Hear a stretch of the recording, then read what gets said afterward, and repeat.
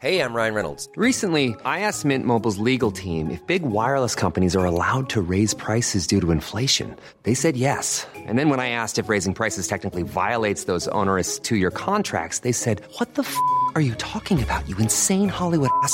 So to recap, we're cutting the price of Mint Unlimited from $30 a month to just $15 a month. Give it a try at mintmobile.com/switch. $45 up front for 3 months plus taxes and fees. Promo rate for new customers for limited time. Unlimited more than 40 gigabytes per month. Slows full terms at mintmobile.com.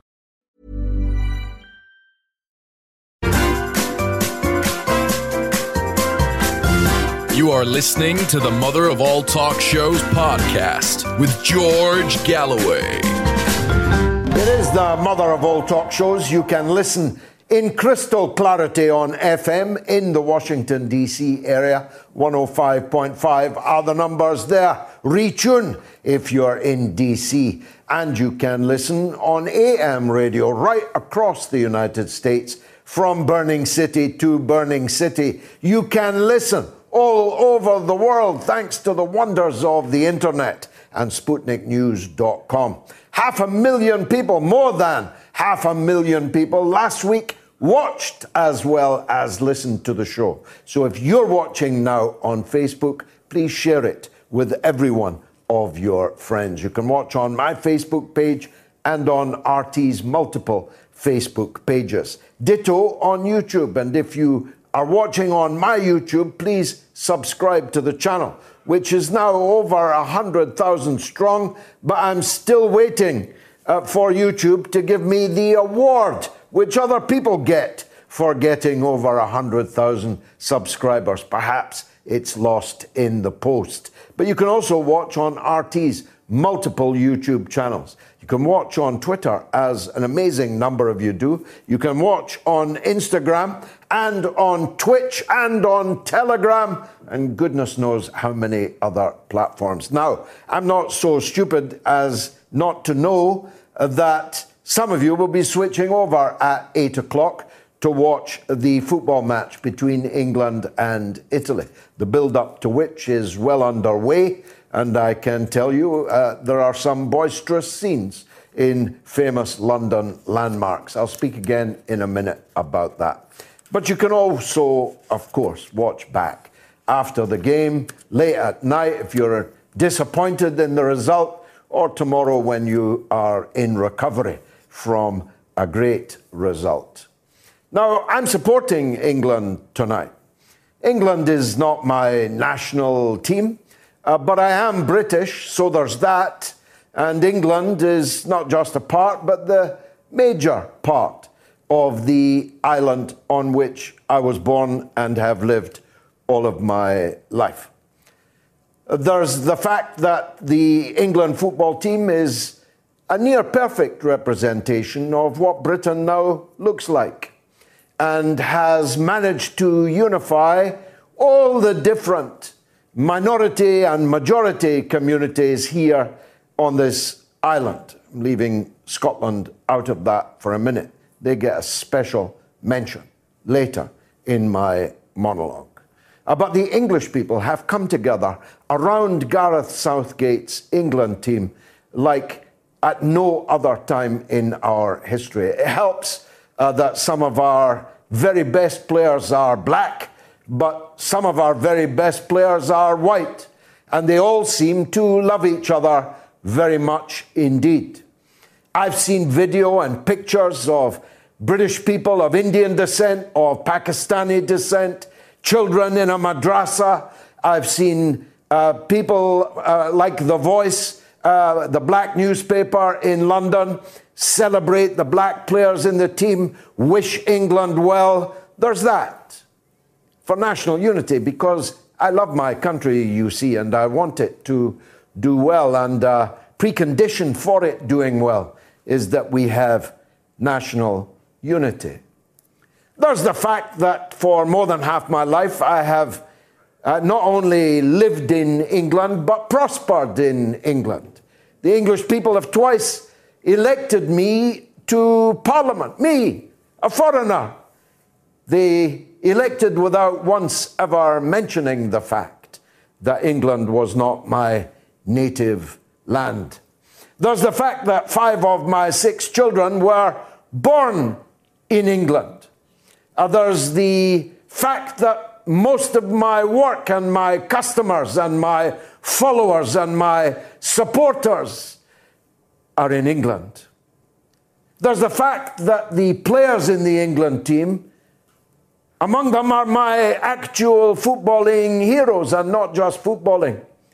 Arise, Sir Marcus Rashford, the champion of poor children, who did so much to force the Tory government's backing down over depriving the poorest children in our land of free school meals during the summertime. But I thrill every week, every weekend, to the exploits of Harry Maguire and Luke Shaw and Marcus Rashford and Sancho and Sterling and perhaps above all Harry Kane, the quintessential Englishman, like an Englishman from another age, like an Englishman from the Tiger comics, kind of man that if you had to be in a trench, you'd want standing right next to you.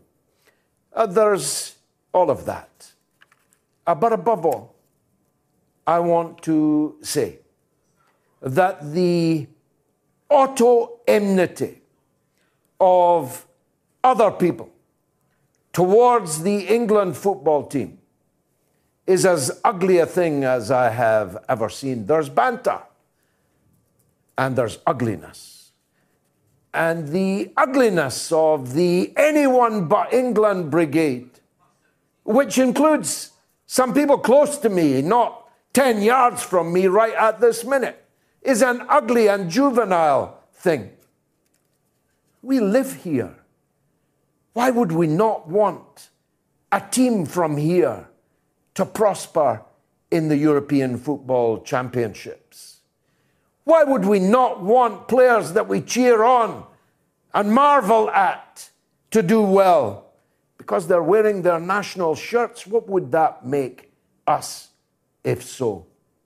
All these Scottish people evincing hate against England would be better getting angry with the Scottish football authorities who have so miserably presided over Scotland's footballing fate.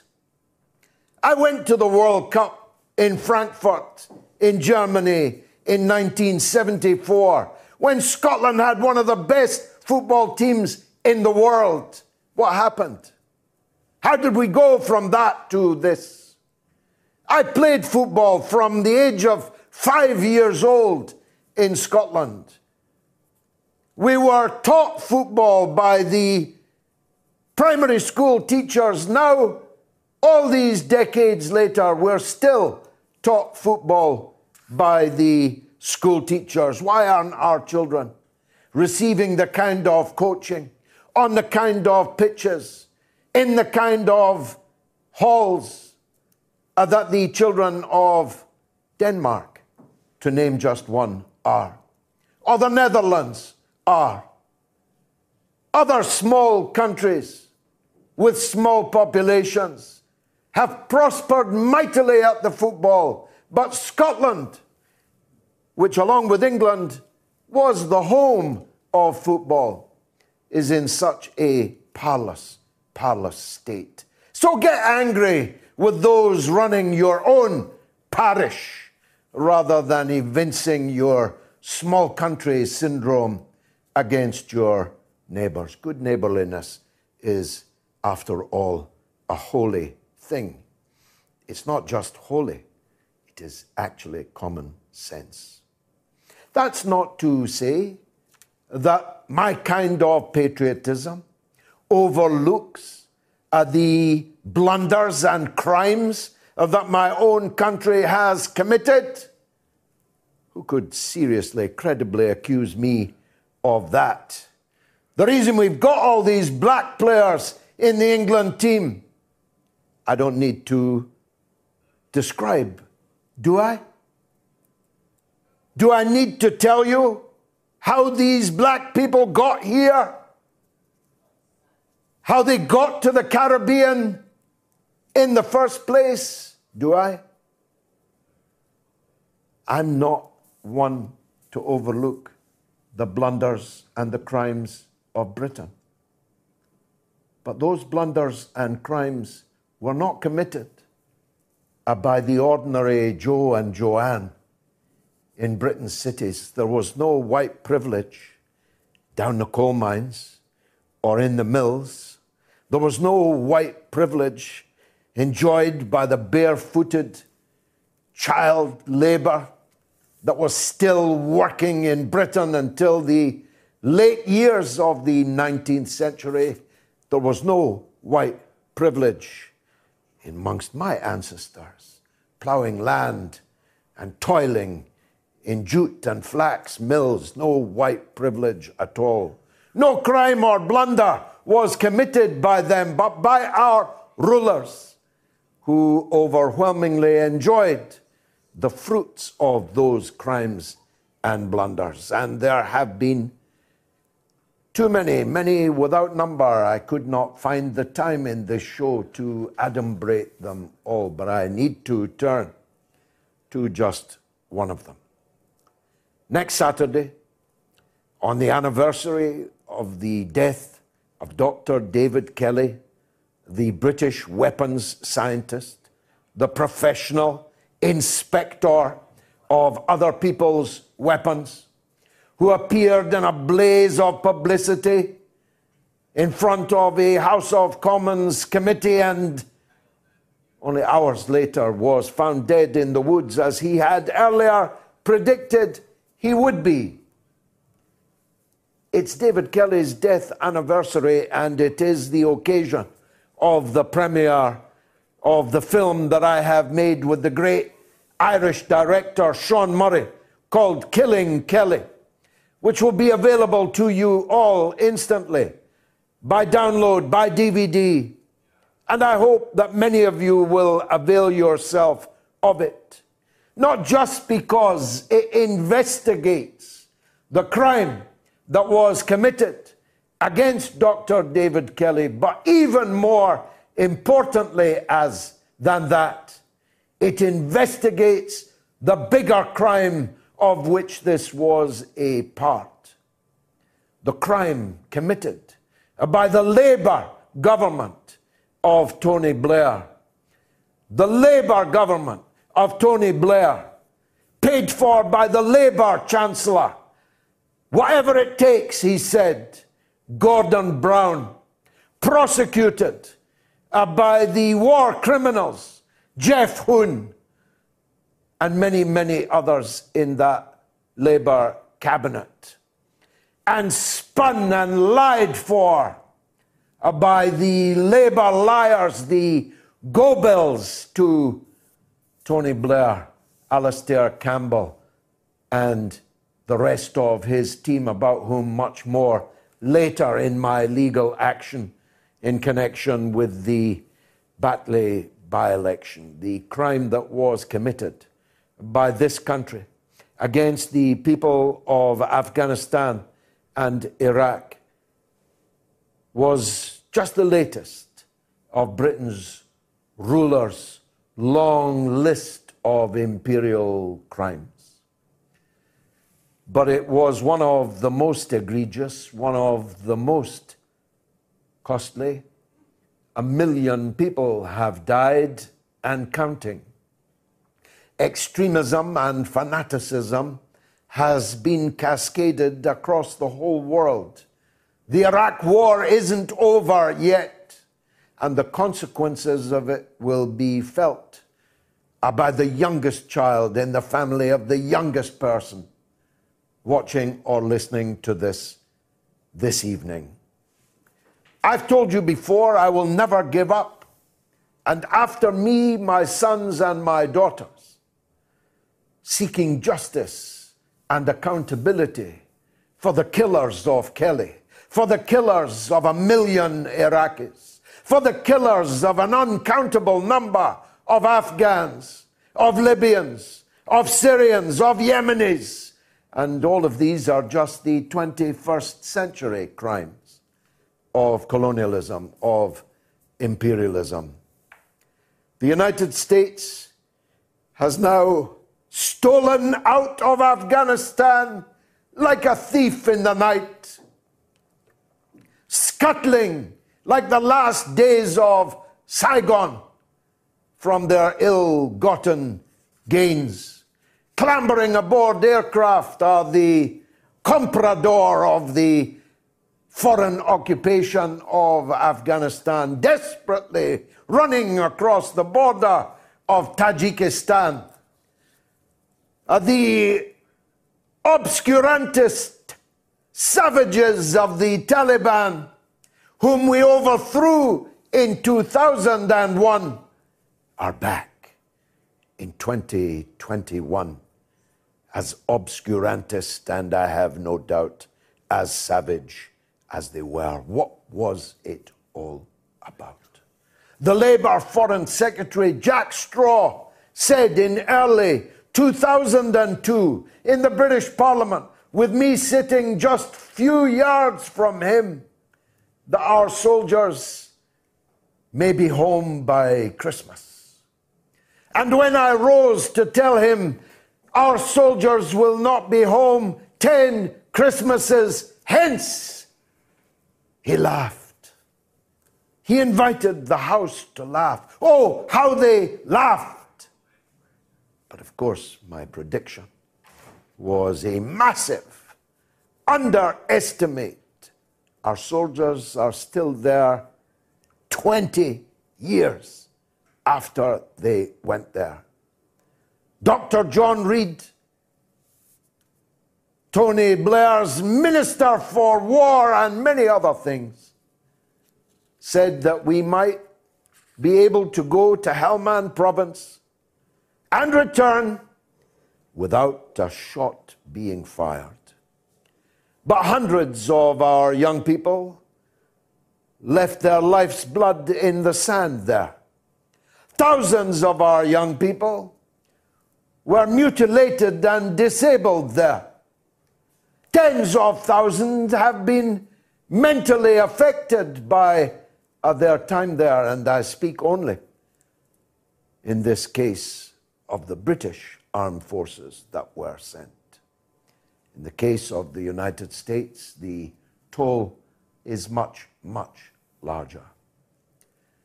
I told Tony Blair, nobody has successfully occupied. Alexander the Great did not successfully occupy Afghanistan, and you, sir, are no Alexander the Great. The empire has now lost 3 wars in Afghanistan. But the criminals who made that crime and that blunder are still around. They didn't lose their positions. In many cases, they have greater office and certainly far greater wealth than they did when they began the crimes that they began. That's what's wrong with Britain. Not just that we committed crimes, but that the criminals go unpunished, indeed go rewarded mightily for their crimes, while the poor bloody infantry leave their life's blood on the ground. It's all coming up over the next 2 hours and 40 minutes, because it's the mother of all talk shows.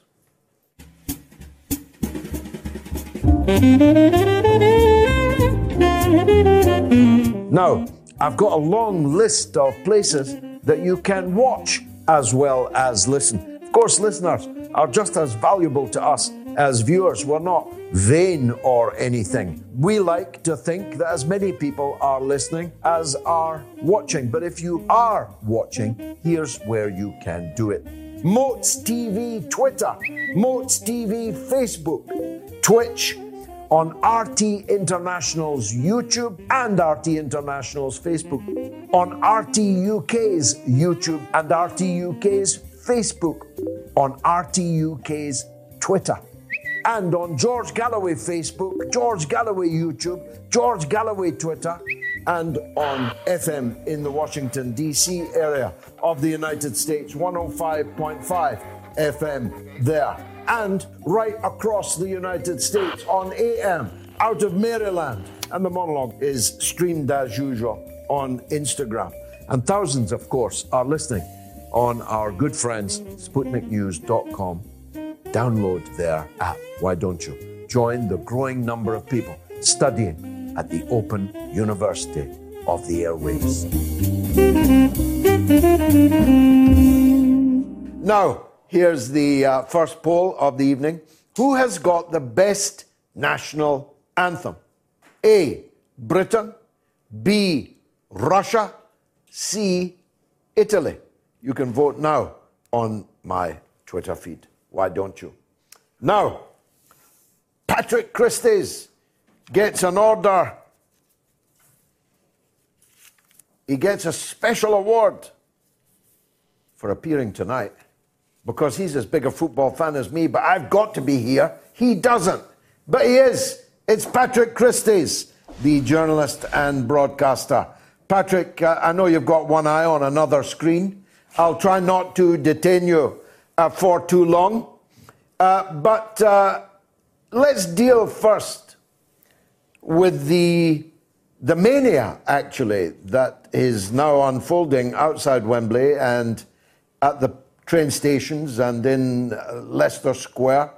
Is this just boys being boys, or is this something quite extraordinary that has taken grip in this country as England have progressed to this important final? Well, I think it's both, George. Firstly, I would just like to say sorry, obviously, because I would normally on later, but I could have missed the chance that football would come home. So sorry about that. But yes, no, I think it's both, actually. I think the fact is we've been cooped up now, haven't we, for about 16 months or so, and that's been a bit ridiculous. So I think there's an explosion of a bit of that going on. But what I would also say is it's great the fact that England have got this far, and I think that's what we're also seeing, which is that people now feel free for the first time, and also for the first time in a long time, this country has been unified. This country is in England has been unified because we've been tearing ourselves apart, haven't we? Whether it was Brexit or whatever. And now we've got an opportunity to come together. And I think unashamedly so, the fact that we're also led by a bloke who looks like if he wasn't England manager, he'd be a painter decorator.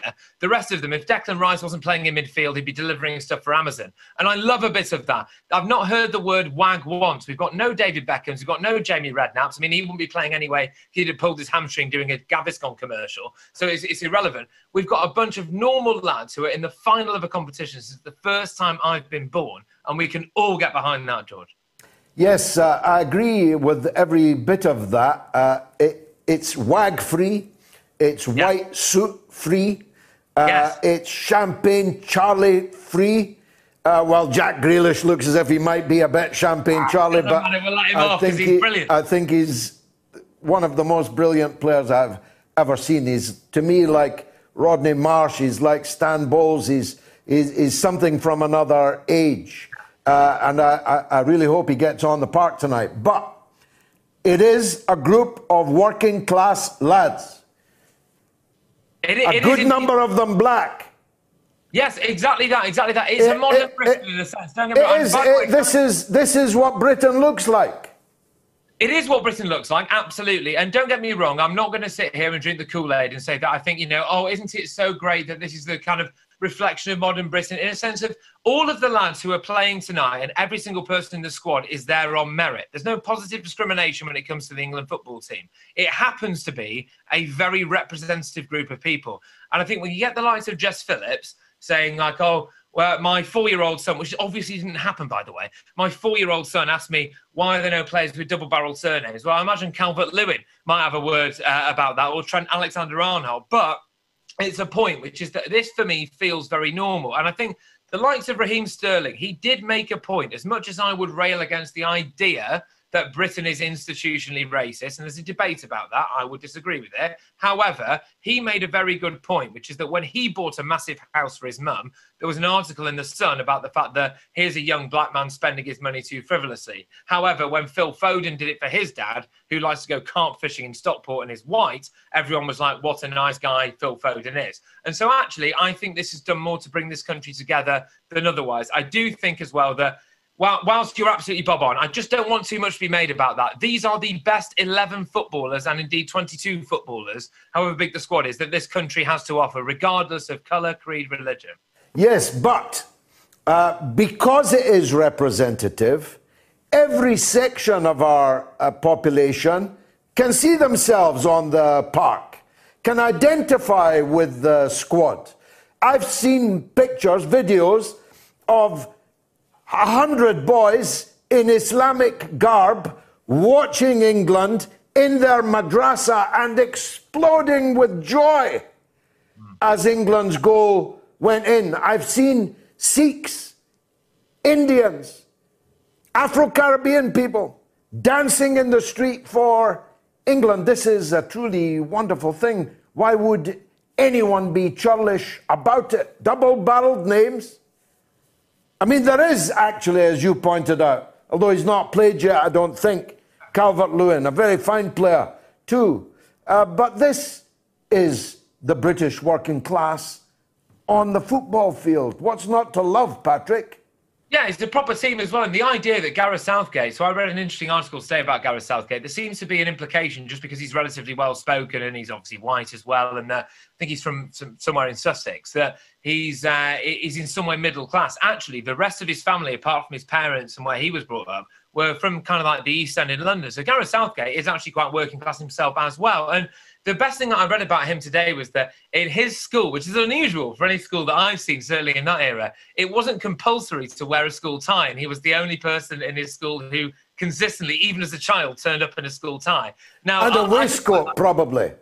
I thought, yeah, under waistcoat, exactly, yeah, and he probably got expelled for that because that definitely wasn't in the school uniform. But no, I think it's fantastic, and I think it's very representative, and that's magnificent. I also think there's a working ethic. We take the working class out of it. Now there's no big time Charlies in it. Now I'm a massive fan of it as a Manchester United fan.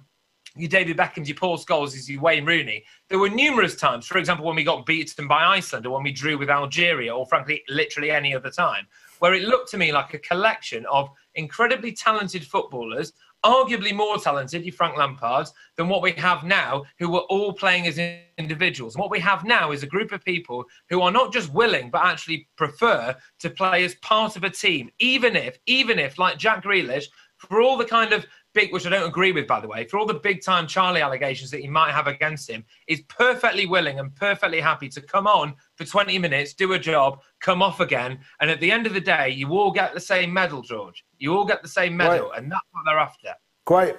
Is anything else happening in Britain? Is anything else happening in Britain? Have you heard that Matt Hancock's making a comeback? Really? So soon? So what he's done is he's personally seen at least 5 cabinet ministers and former colleagues, as he calls them, and he's interviewed them about whether or not he can make a comeback. Now, from what I've heard, 3 of those have said, Matt, you need to actually resign as an MP. So that's a resounding no. The other 2 of them have said, well, you need to wait your time. Now, there was a source close to Matt Hancock, which was Matt Hancock, who said Matt Hancock will do a very good job as a good backbench MP. Now, my noises that I'm hearing is that he's going to have to go at the next general election. The issue is that I don't think he will, and so the Tory party might actively have to deselect him, which is quite interesting. Also, as an interesting aside, Gina Coladangio, who he obviously had an affair with, was pictured the other day without her wedding ring, but holding an Olivia Bonas is the North London way of saying it, Oliver Bonas handbag, which I thought was, if I was Matt Hancock, I'd say, do you mind ditching your ex's stuff, you know? Yeah, I'm not sure if ditching the multi-millionaire Olivier Bonas for the ex-backbench MP Matt Hancock was the best move. We'll see if it lasts. What about Keir Starmer? What about the chief of our health service, the head of SAGE today at the tennis without a mask on? What about Keir Starmer in a pub with no alcohol around him, no drinks of any kind around him, without a mask on? Is all this hypocrisy beginning to break down now?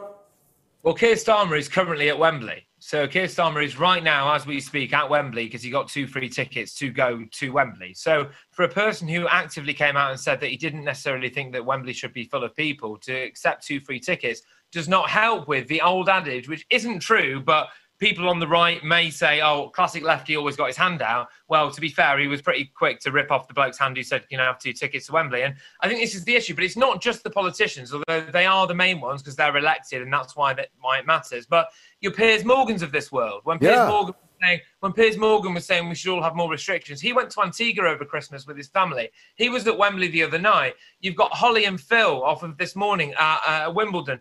Dr. Hilary Jones, who's been at Wimbledon as well, maskless, he's openly said that we should all wear masks in public. Now, the problem that I have with this is not the fact that they're not wearing masks there. I'm not a big believer in the restrictions, so that's not my issue. My issue is the hypocrisy. And I think that if you're on TV every single day, there was a poll that came out this week that said 70% of people would like restrictions to remain in place once COVID is over. Right. And it's because of people like that who they see every single day on their TV screen. Holly and Phil, you could drive a bus through them. They're sat that far apart on this morning. When they go to Wimbledon, they're next to each other posting selfies. Now, that's the issue that I have, which is that they influence people and their Project Fear, in my book, George, they're the kind of Project Fear of it all. And I think that's wrong, you know?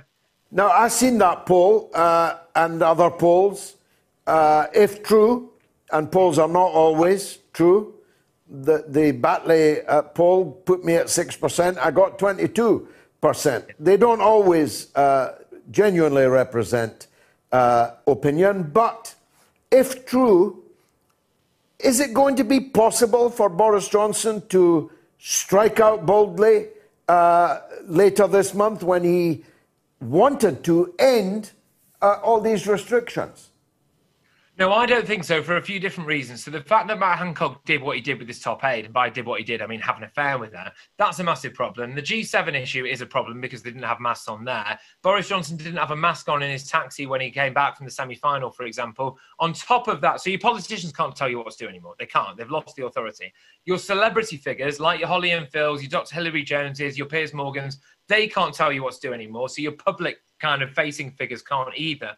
But also, the fact is there was an article today on the front of the Telegraph that 13 million people are projected now to be on an NHS waiting list going forward. Now, I think what's going to happen is the fact that when people realise that they can't get basic cancer treatment or they can't even get a hernia operation, they're going to start asking, well, hang on a minute, at what point do we prioritise COVID over everything else? And so no is my answer to that. I do not see how politically, publicly or rationally Boris Johnson or indeed anyone else can going forward impose any more restrictions for any longer than they already are. Well, we'll be talking to Moats medic Dr. Ranjit Brar very shortly about that. Patrick, I hope you enjoy the game. I hope your team wins. But I can't wait for the Premiership to start. Sancho is an exciting signing, and there are all kinds of others in the pipeline. My last question to you is this. Can't we buy Jack Grealish? Yeah, well, if City don't get him first, I suppose the old adage was if Fergie was in charge, it wouldn't matter. But I think it does matter now. So I would quite like to get Grealish. But I think if we've got Sancho, I'd quite like to do them anyway. I think if Grealish might struggle at City under Guardiola when he's not the big cheese, as much as it pains me to say it, because if you buy Grealish, I think you should buy him at a club where you're going to play him all the time. You should give him the number 7, give him the glory. And I don't think he's going to get that at City. Come to United, Josh.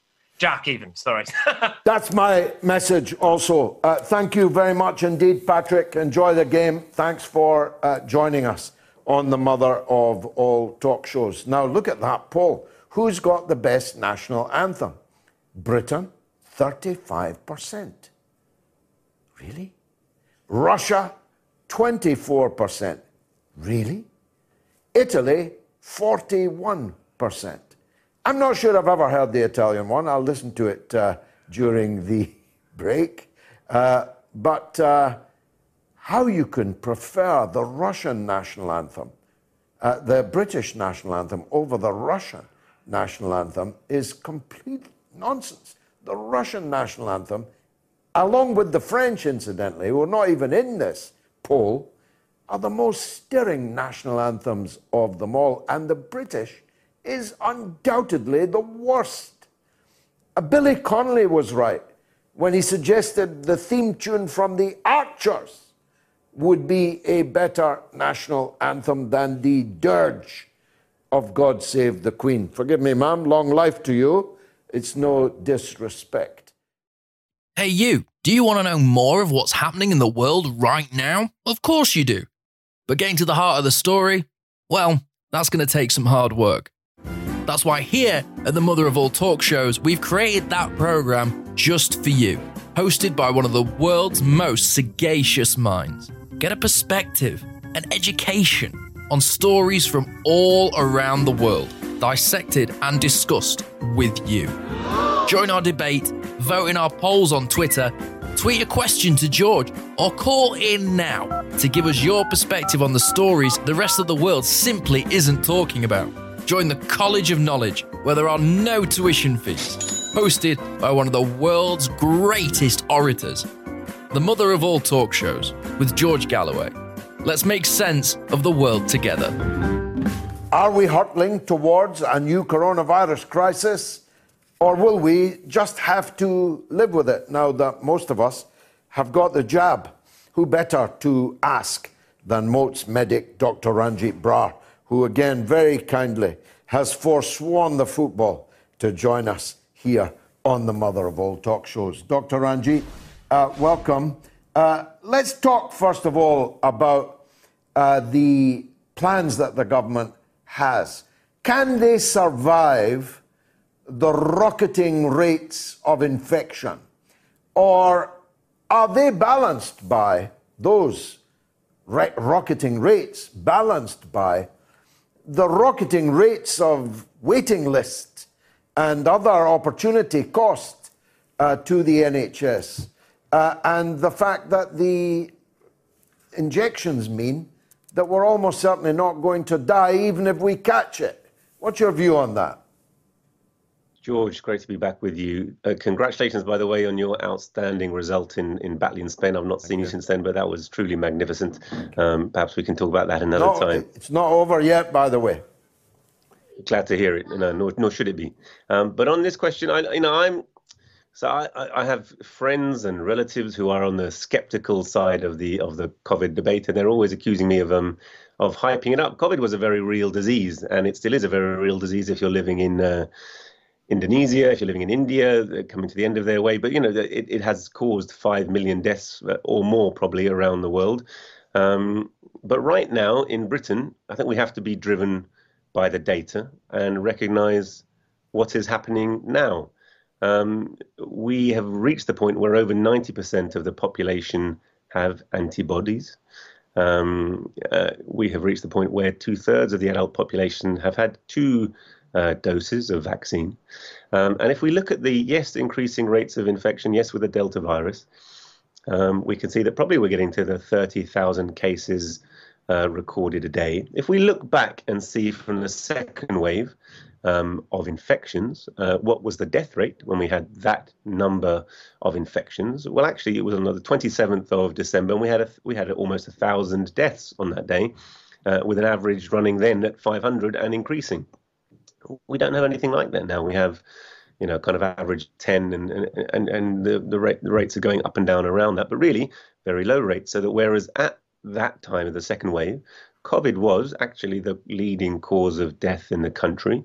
2/3 of the hospital, 1/3 of the, almost half of the beds nationwide were filled with patients with COVID.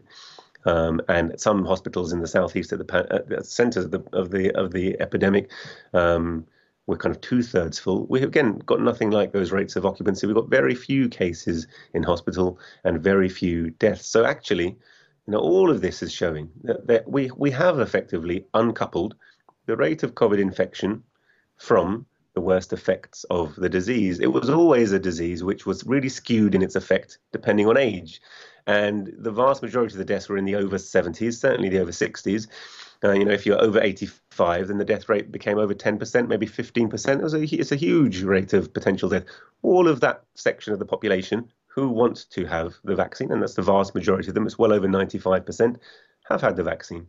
So at this point, we essentially have protected the nation from COVID, including the Delta variant. And I cannot see the logic anymore in pretending that we're using pandemic measures. The pandemic measures were very poorly used. The reason we had lockdown is because our hospitals lack capacity. Nothing has been done to address that. Billions has been given in support to businesses for something else entirely, not the COVID pandemic, but the effects of a global recession, which also hit us at the same time. Billions has been squandered on track and trace and isolate, which was done very poorly.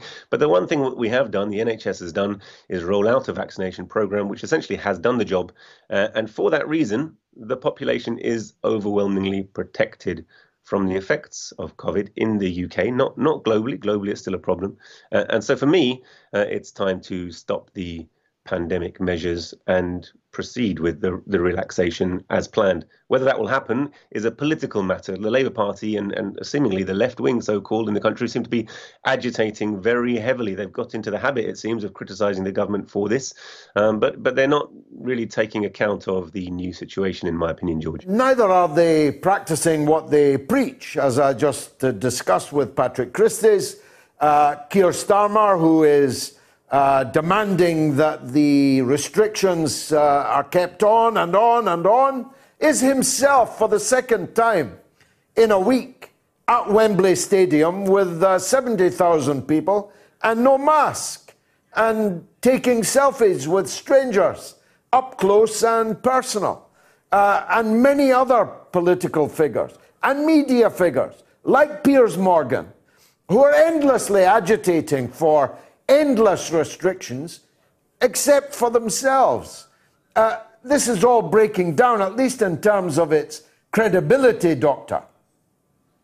Yeah, well, I think that's right. I think people are fed up. I mean, if I speak to young, I will follow the law, but essentially already, I think, the use of a mask is of no value. Anyway, at the time we had no protection against coronavirus, and there were rocketing rates of infection.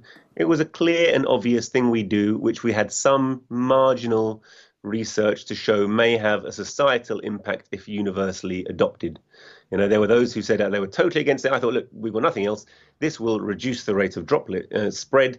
We know that. Therefore, it'll have a marginal impact on the R rate, in addition to all the other social distancing measures. So fine, let's adopt masks. But now that really, if all of those who are most vulnerable are protected, and essentially we have reached that point in this country, not in other countries. If in Indonesia they have a vaccination program that's reached 5% of the population, of course they haven't protected their population. It's an ongoing issue for them. So globally, we haven't solved this. We haven't solved problems of global inequality. The poor nations don't have access to health in general, and including protection against COVID, as well as many other things. Of course, we've not solved those problems. But in this country now, having rolled out the vaccination program successfully, it's counterproductive to agitate for measures which do have a corollary of negative consequences, socially and in terms of other medical conditions, as the lockdown skeptics have pointed out previously. Then they were wrong. Now the balance of risk has changed, and essentially they're right. In my opinion, it is high time to open up, and politicians who just want to score points, by in nature being opposition to any measure that the government propose, are going to put themselves wrong sometimes. It's not a question of being supportive of one political ideology or another. It's a question of looking at the data and following common sense, really. When the facts change, so do my opinions. That would seem axiomatic. Now, moving on, if I may, I read today that the next boss of the NHS, your next boss as a surgeon, as a doctor, may well be the guy that used to run Amazon. That seems apt somehow, given the trajectory of privatization and profit-taking that they have in mind for the health service. As you say, George, part of over a 40-year period, there's been a prolonged and sustained attack on the concept of a national health service that really is free at the point of use, from the cradle to the grave. Many measures have been introduced which have facilitated the ongoing privatization, and really that carve-up is reaching a high state of almost completion, really, where funding comes from the government, but it will go into the private sector. It will be for us to appeal to the private sector to get healthcare. Healthcare will be rationed. One of those very key steps was to remove the senior clinicians from the point of really managing the service. And we saw that during the pandemic. It's not senior NHS clinicians who are running the response to the pandemic. Government are giving out 10, 20, 30, 40 billion dollar contracts directly to their cronies, sometimes smaller, sometimes just a few hundred million to their actual friends and publicans, but sometimes 30, 40 billion dollar contracts for certain tests, all the rest of it, not being directed by the science in terms of the actual bodies of clinicians organized in the NHS, and that's the same now for the entire direction of the service. So that, what they've done is introduce something they call the revolving door between business and the NHS. Gordon Brown was very into this. Tony Blair was into this. They talked endlessly about the mantra of the market being the only driver of efficiency. So the internal market and removing clinicians from leading the NHS were two of the very key steps that they did from actually stopping us from having controls. So huge amounts of money goes in, but I'm afraid the NHS is fleeced by everyone. They came for the cleaners and they came for the porters, the cooks, so logistics companies run all of the staffing, and now they're coming for core medical services increasingly, and we've seen the absolute carve up. And the latest white paper that we won't have time, I'm sure, to talk about today, but we've mentioned before, Matt Hancock's white paper is the culmination of that, when actually we're going to see the US private insurance companies having the overriding control of healthcare and social care budgets. And I'm sure that, a scion of the Amazon a school is only going to further facilitate that. It's gone beyond an individual appointment now. This is a systemic problem, which really can only be resisted by a sustained campaign from working people themselves, who are the ultimate people who will depend upon this service and find soon, as we're already finding with huge waiting lists, which are not just about the pandemic, they're about undercapacity and privatization, that service won't be there for us when we need it, George. I expect this from the Conservatives. They wear what they are on their sleeve. What does surprise me is I'm not feeling any opposition to this, either in Parliament from the so-called Labour opposition, or frankly from the health service unions. I lived and was active in the great struggles of the late 1970s, when health service unions, NUPE in particular, NUPE no longer with us, COSE, COHSE no longer with us, NALGO no longer with us, but all these unions, white collar, formerly moderate unions, really made the people feel what was wrong in public services, in particular the health service. Have these unions just given up, or are they agitating about these things? I'm just not hearing it. George, there are, grassroots campaigners who are deeply worried about the fate of their own hospitals. In Batley and Spen is a perfect example. They've got the downgrading of their local hospital. Bob Gill, a friend of mine who campaigns in his area in South East London, they've got downgrading of their local hospital. So there's downgrading and centralisation. Part of PFI has been to reduce the actual bed capacity. This is continuously happening. And there are groups of citizens, grassroots campaigners all over the country, actually, who are deeply concerned about what's happening. There are nurses campaigning for a reasonable rate of pay rise. If we are unable to sustain nurses on a living wage that allows them to raise families and carry on coming to work, we'll lose nurses, and then we'll eventually have no service. So there are campaigners, but what's not happening is they're not joining up and linking up with any considerable voice. And that's overwhelmingly, as you say, because actually, traditionally, the working people of Britain have always looked to the Labour Party, thinking that the Labour Party will be their saviour, the person who's going to ride in on a white horse and sort all these problems out. When I was very young, and I've been on demonstrations as a child, and people used to chant Maggie, Maggie, Maggie, out, out, out, because they were sure the next Labour government would come in and sort things out. That Labour government was Tony Blair's government, who proved to be very much more of the same, but with a red rosette instead of a blue rosette. And they introduced PFI and further privatization. They brought Sir Simon Stevens, who was the agent really of the United Health, the American health insurance company, deep into the NHS. And so Labour now in opposition, again, don't really, even under Corbyn, when Corbyn would like to have changed his things, he didn't have any support from his party. He was actively and systematically scuppered really in any proposal he had that, varied from the mainstream narrative, including on health. So he didn't really have a separate health policy. And so even when I was involved in the junior doctors' strike at the time, the leaders who were the so-called left-wing leaders came in and they very much said what we need to do is campaign for a Jeremy Corbyn government and leadership. So there's a constant, everyone looks to Labour Party will come in, they'll be voted into office and they'll sort things out. They have no plans of doing so. And actually it's Labour's connection to these campaigns, many health campaigns, that stops them going beyond those limits of what would actually be effective action, which is actually to build an active campaign of local workers and residents and hospital workers in defence of their service. And that never happens. And similarly, I'm afraid to say that even the health workers' unions at a leadership level are intimately tied with the Labour Party. Now, the left wing have always used that as saying this shows that the Labour Party is a party of working people.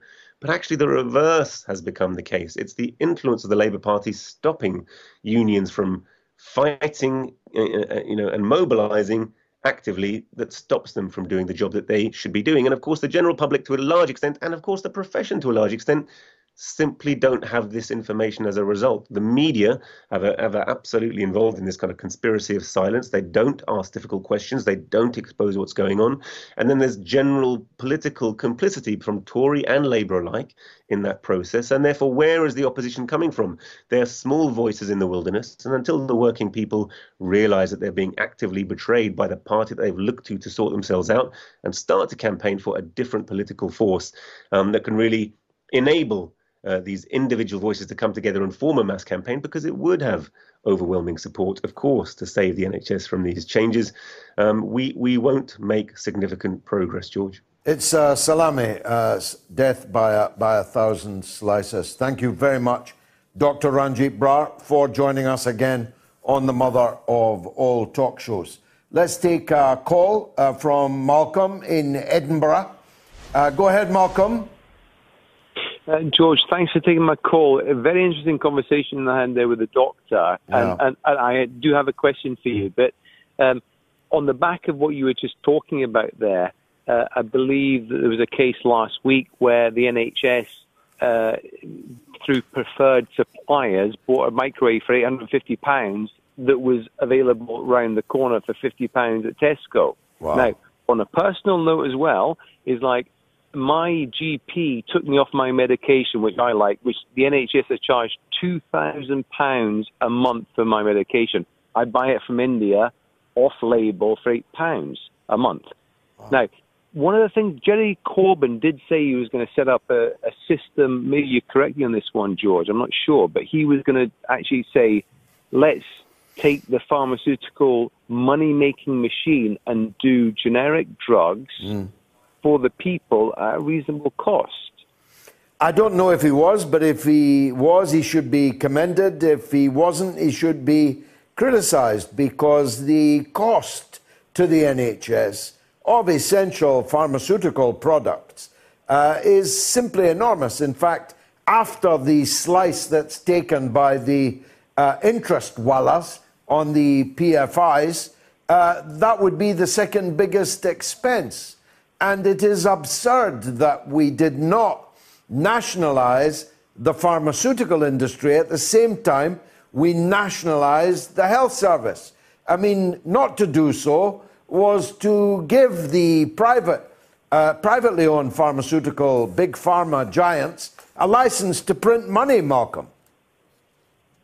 Well, now, George, I'm going to say something to you, and I have respect for you in this show, which you're doing fantastic with. I'm not going to mention the name because you could get censored for it. Okay. I'm going to ask you a question, okay? And with the COVID situation and with what goes on with that, in Peru, they had George, I'm sorry, I'm not going to go there because I wouldn't even mention it on your program out of respect for yourself. But I think the pharmaceutical industry is taking the piss. Yeah, well, no doubt at all about that, and always has. Now, Malcolm, you had a point on national anthems, didn't you? Well, yes, it's my point to you, George. There's only one country in Europe that doesn't have words to the national anthem. What country is that? So that's my question to you. That is a very good question. I don't know the answer. Do you want me to tell you, or are you waiting for your audience to tell you? Tell me. It's actually Spain, and then I watched them standing up to it, and it's quite interesting. But it's the only country in. So what do you do? Do you hum along with it, or what? Hiring for your small business? If you're not looking for professionals on LinkedIn, you're looking in the wrong place. That's like looking for your car keys in a fish tank. LinkedIn helps you hire professionals you can't find anywhere else, even those who aren't actively searching for a new job but might be open to the perfect role. In a given month, over 70% of LinkedIn users don't even visit other leading job sites. So start looking in the right place. With LinkedIn, you can hire professionals like a professional. Post your free job on linkedin.com/spoken today.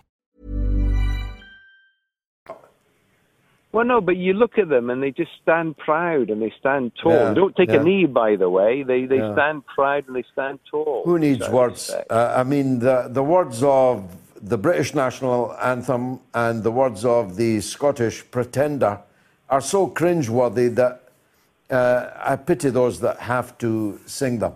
Malcolm, thanks very much for that call. You know, and it's thank you for, I'm a big fan of your show, Gigi. Great debate, great. And I'm Scottish. I'm very passionate about what's happening there, I had a great mom. She was Scottish, Mary McLeod. She taught me well. She taught me well at everything, including golf.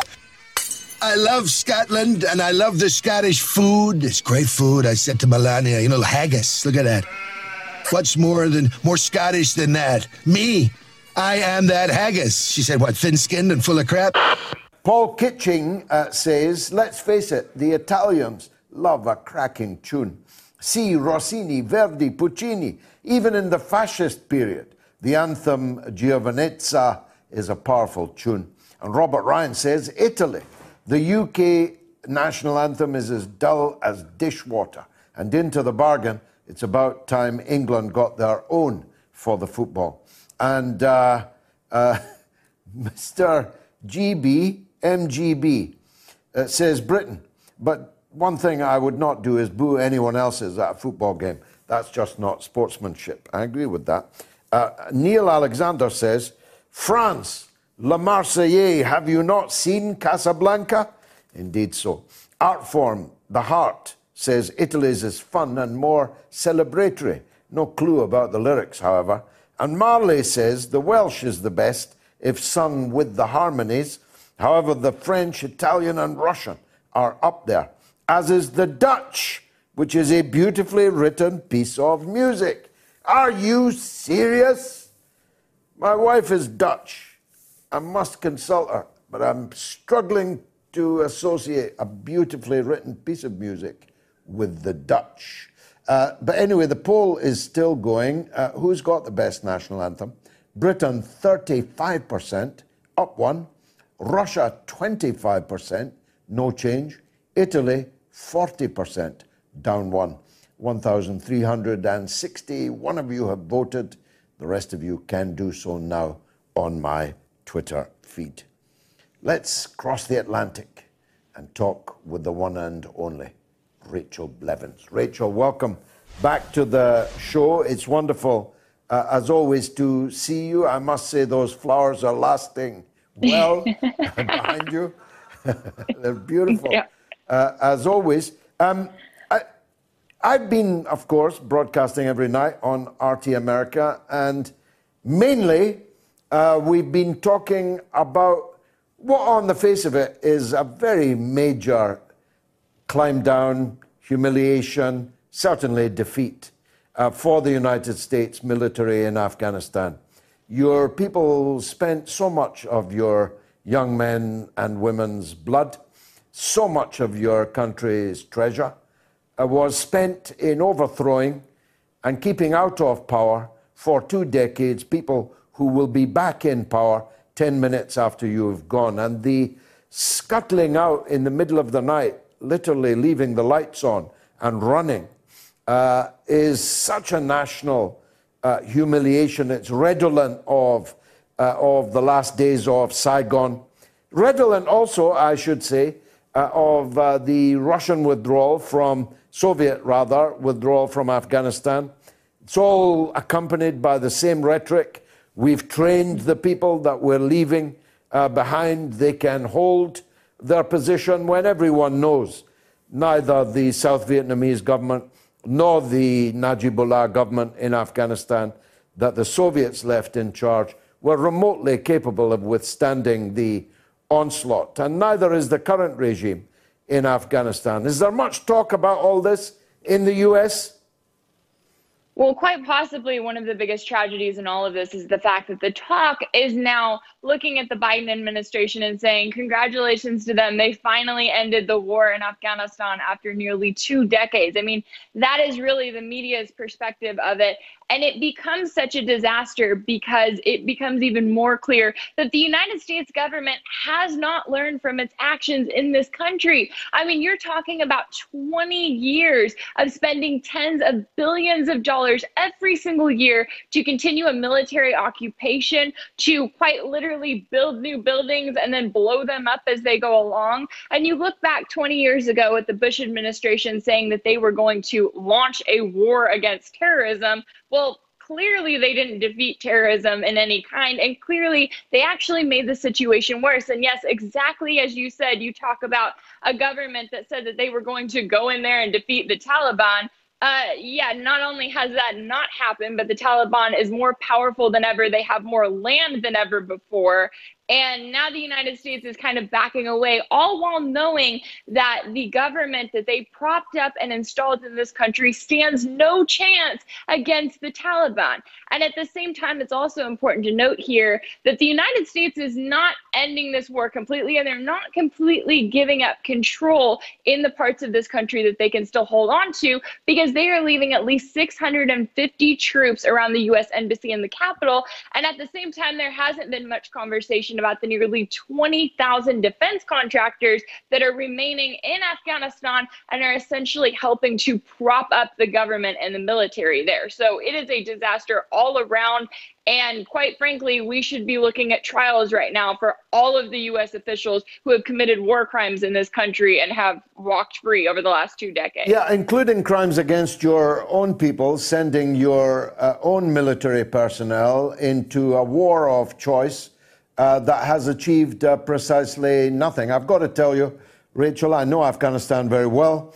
Neither the 600 troops around the embassy nor the thousands of so-called contractors, mercenaries, are going remotely to be capable of holding off the onslaught whenever the Taliban decide to launch it. And they may be canny about that. I agree with your take that all of this shows extraordinary levels of negligence, stupidity, cupidity. But there is an alternative conspiracy theory. I don't sign up to it myself, but let me put it to you.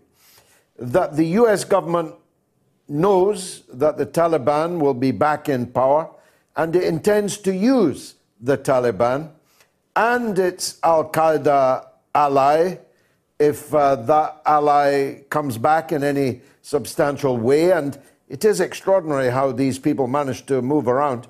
I was wondering how all these Chinese terrorists got to Syria, for example.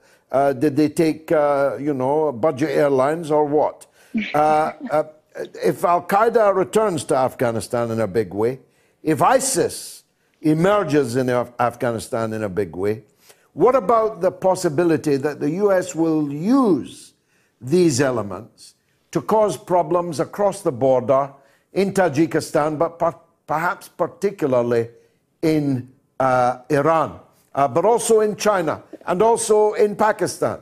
You could see the possibility of that, couldn't you? You know, it's interesting that you're talking about this as a possible conspiracy theory, because when we're talking about these theories, it is based on exactly what the United States has done in this region, especially over the last 2 decades. I mean, you just look at the rise of ISIS. We're talking about a time where the Obama administration specifically was saying, oh, yeah, we'll get out of Afghanistan, we'll get out of Iraq. And at the same time, all of a sudden they start talking about wanting to overthrow the government in Syria. And then out of nowhere, you have this group that quite literally comes out of nowhere driving Toyota trucks. You have the U.S. saying, we accidentally dropped supplies in this area where this new group ISIS was able to get to it. I mean, all of these little things that happen, yes, they fuel theories like that make you wonder what is really at the heart of this. Because what we've learned in the last 20 years is that the United States knew going into Afghanistan that they were not going to take this country and create the beacon of democracy. They knew that there was no war to be won here. And so it really makes you wonder, what is the ulterior motive there when you've had Bush, Obama, and Trump all saying we are going to end this war, and then magically Biden walks in the door and now all of a sudden it's really over? Yeah, it makes you wonder what they're going to allow to happen in that country, and also what they're going to do with those troops that they're taking out of the country, because there's always a plan at the end of the day. And, you know, when you have the U.S. in a place already openly saying that it plans to increase tensions with countries like China and like Russia, it really makes you wonder what their plan is when they say that they are going to make these big moves, because at the end of the day, the U.S. looks absolutely ridiculous here, whether they stay in Afghanistan, whether they leave it. I mean, they really don't have themselves in a good place. No, it certainly wasn't all for women's rights, because the current Afghan government has done virtually nothing for women's rights, and all of women's rights will be taken away when the Taliban returns to power. It certainly wasn't to block the heroin trade, because actually the heroin trade has, if you'll forgive the pun, bloomed and blossomed in Afghanistan, while your country and mine have been in control of it.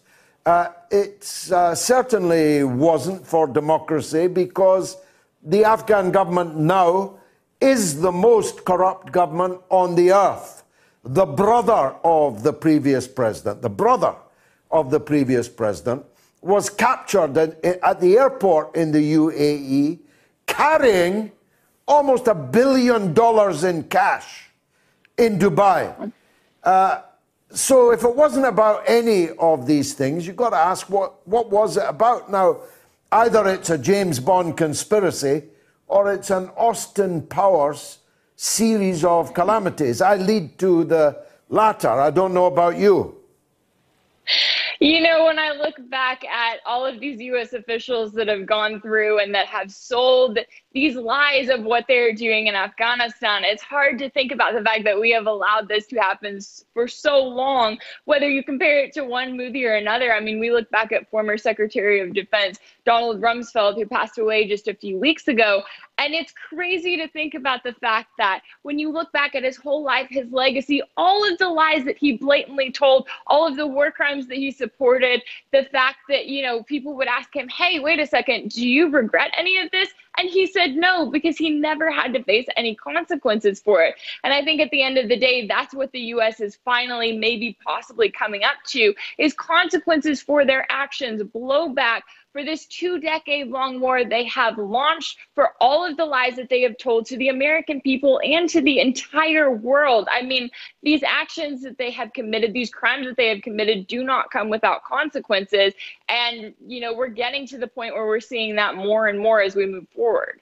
Rachel Blevins, as always, a pleasure to see and hear from you on the Mother of All Talk Shows. Thanks for joining us. T-minus 10, 9, 8, 7, 6, 5, 4, 3, 2, 1, 0.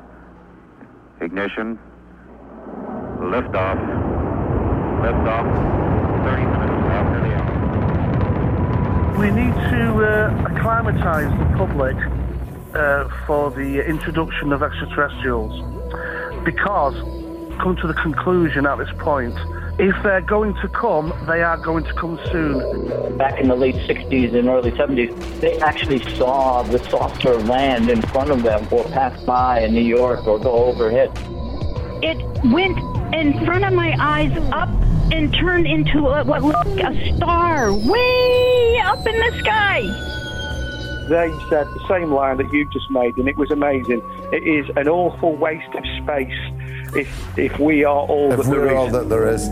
Exactly. Have you ever seen any of these phenomena? I have seen energy entities. One looked like a massive jellyfish.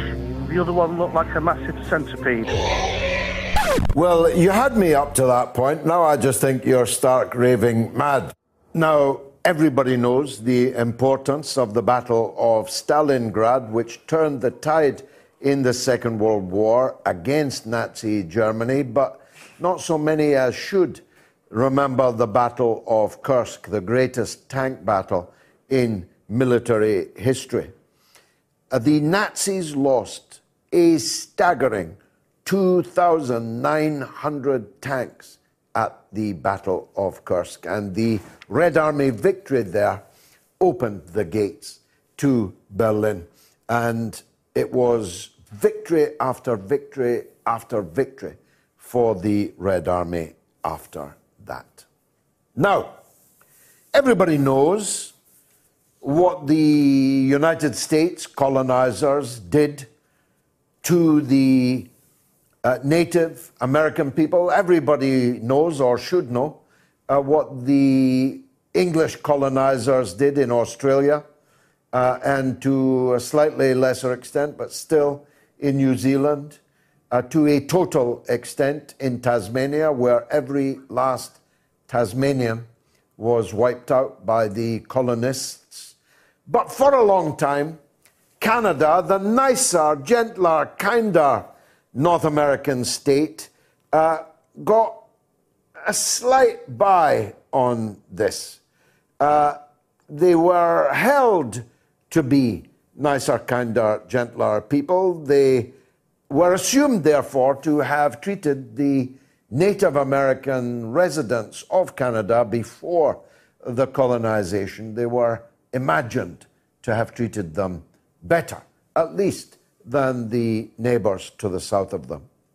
This has been chipped away over recent years, but it is now accelerating into a gigantic scandal following the discovery of literally thousands of unmarked graves containing the remains of Native American children that had been taken from their families and put in state institutions, usually run by the church. I'm sorry to say, in most cases by the Catholic Church, but other churches too.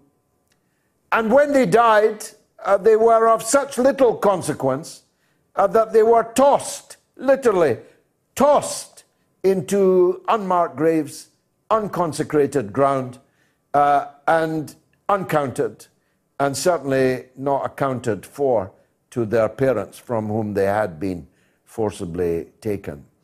The number of dead children in these church institutions is growing almost by the day, and they've only just begun looking with the proper X-ray equipment.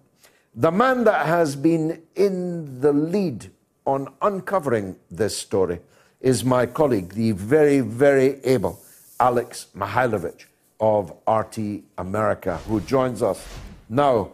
Alex, this is a melancholy story to be in the lead on, but at least most people in Britain, at least, only know about this because of you, because of the reports that you have done for RT America on it. But for those remaining people who don't yet know, summarize the scale and importance of this scandal, will you please? Well, George, I think it's just as important for Canadians. I mean, this is not something that we learned in school. So for many of us, this is the first time hearing of this, especially the new Canadians who've come here in the past decade or so. This is a situation that has really tugged at the hearts of most Canadians and really the minds as well. This is, Canada the good, as you were saying, and now we don't look as good as we used to. Now, this history is something that has really stained what we believed as Canadians Canada is. I mean, there have been stories about this in the past, but I think it's really hitting home this time around. So we're looking at the possibility of up to 6,000 unmarked graves 150,000 Native children were put through these schools called residential schools that were primarily run by the Catholic Church, the Protestant Church, and the Anglican. But when I say primarily, I am sticking to the Catholic Church. Over 50% of them were run by that church. 130 schools from coast to coast in Canada. So you're looking at many of these sites that have not even yet been investigated, possibly having more bodies there. So what we've seen up to now is over 1,000, and the number just seems to be increasing all the time. Now, personally, I've heard of this back in 2004 for the first time when I was a rookie reporter up in a town called Sault Ste. Marie, which is about 700 kilometers outside of Toronto, moving north of here, northwest. There's a school called Algoma University there, and one of their main buildings was a residential school. Now, I had many native friends that I made during my time up there, primarily of the Ojibwe First Nation called Garden River, which is pretty much kitty-cornered right up to this school. And they say in the back of the school, the stories were there are unmarked graves, there are many children back there, and you can stand on the soil and you knew that something was wrong at that site. Well, it seems that they're going to start also looking in and investigating in that area as well to see what was going on. But it was absolutely horrific what these children had to endure. There was sexual abuse, there was physical abuse, there was mental abuse. And many of these people are alive to this day. You have to remember, these schools operated from 1863 to 1996. So this is relatively new. That's when the last school closed. So this is not some distant Canadian history. This is during most of our lifetimes that this actually went down. And for the fact of the matter was, most of us were not aware that this was happening. Now, these children were effectively taken to be deracinated, for their culture to be stripped from them, even their language stripped from them. They were not allowed to speak their native language, nor dress or dance in their original way. This is a cultural genocide we're talking about here. Oh, absolutely. And in 2015, that's exactly what the country, the federal government here in Canada declared, a cultural genocide. So we know that happened, and Christianity was forced upon these children. They were not allowed to speak their native tongues. So yes, this was, some people described it, killing the Indian inside these children. They were ripped out of their parents' arms to the point where some of these, the parents themselves would sit outside of these residential schools hoping just to get a glimpse of their own children. It was absolutely dramatic. It was frightful what was happening to these kids. And we're still, like, to this day, we have to look at the Canadian system here. There are thousands of Native kids that are not living with their families, that are enduring right now what some are calling massive human rights abuses. So if we're talking anything along the line of reparations, this is where we have to start. We have to start with these children, ensuring that they don't go through what their forefathers went through. We have to make sure that treaties that we've had with First Nations in this country that have been basically shunned and pushed aside, they need to be respected. If we as Canadians can look at ourselves in the mirror, this has to happen. We have to be able to live with the fact that our forefathers did something that is absolutely despicable, and now's the time to make things right. And I think these are two very important steps in the right direction, and especially taking care of these Native children and maybe giving them clean drinking water would be a nice thing too. We have many First Nations in this country that don't have the simple right of clean drinking water. So there is a push here. There are pushes happening, but at the same time, simultaneously, the Canadian government is suing some of these people that are trying to push through the court system or I should say fighting these people that are trying to push through the court system to get the reparations and to make what went wrong right as much as possible. I mean, what was it all about, Alex? Presumably, I mean, one of the most haunting phrases I heard in one of your reports, one of our discussions on RT America about this, was that these children were held to have no soul and therefore could be disposed of as effectively subhumans when they died. How did they die? What was the cause of all these deaths? Well, George, they were seen as savages. And basically, there's a famous line, I'm going to ad-lib a bit here. It basically says that the only thing that by taking these kids and educating them on First Nations, close to their homes, close to their parents, all you're doing is creating savages that can read. So, I mean, that's really the extent of this. It's absolutely horrific that this type of language even existed. What happened to these kids? As I mentioned, sexual abuse, physical abuse. They were even some of the First Nations, there were even tests on these children to gauge how hunger affects children and how starvation affects children. So they weren't seen as people. Bottom line, the Canadian government and the masters of the time did not see these people as people. And that, I think, is the biggest shock for all of us here, that actually existed in this country. I remember my father telling me, he came here in 1950, so he learned from a lot of the people that were much older than him at the time, and that went through that and witnessed what it was like for the First Nations people. And he told me a story of one man who was saying that they used to hunt Indians to get $5 a head, $5 a head at the post office. And when I say a head, I mean a head of a person. So this is, this could have been some type of myth at the time. I'm not sure. I have not found anything to collaborate that. But at the same time, this is the type of basically attitude and behavior. It's a kind of fascism. It's a kind of fascism, Alex, isn't it? Absolutely. And to this day, you're going to see this type of discrimination. And maybe, let's tone it down a bit, and maybe not this type of discrimination, but definitely discrimination against Native people and Native communities throughout this country, primarily if you look in the prairie provinces. It's a shock to non-Canadians. You make the point, it's a shock to Canadians too. But Canada does have a nice, kind reputation in the world, at least by contrast to its southern neighbor. Was that all a myth too? Well, I mean, it's kind of difficult when you look at that contrast. I mean, it really is apples to oranges. Canada is a very different country than the United States of America. And yes, our laws and our ways of life are quite different. Even though we're right next door to them, we do speak the same language. There are similarities, maybe cultural similarities when it comes to pop culture and such. But we do live differently here, as you know, with our healthcare system. And I think we'd like to think of ourselves as kinder than the sort of American approach of the Wild West and, guns ablaze and moving forward. Canadians do see themselves differently, but at the same time, and exactly what you mentioned now, when we look at the global community, well, we can't keep pushing our hypocrisy, can we? So when we're looking at the Uyghurs of China, when our prime minister says something against China about something that is unproven, well, China, it's pretty easy for China to say back or to rebuke with something that is proven. We know that this happened to the Native people in Canada. The claims that we're making against other nations don't necessarily have the same type of backing. What happens next, finally, Alex? I saw the Prime Minister of Canada, very sincere, at least on the face of it. Are they going to make reparation? How can they make reparation for all of this? Basically, I think Canadians have had enough of apologies and they want to see things get done. I think it's starting with the Catholic Church. Let's say one more apology. Let's add one more apology, which would be nice, from the Catholic Church, from the Pope. We haven't heard that yet to the First Nations people of this country. Second of all, the Catholic Church promised back about 15 years ago that they were going to give $25 million in reparations to First Nations people that were affected by residential schools.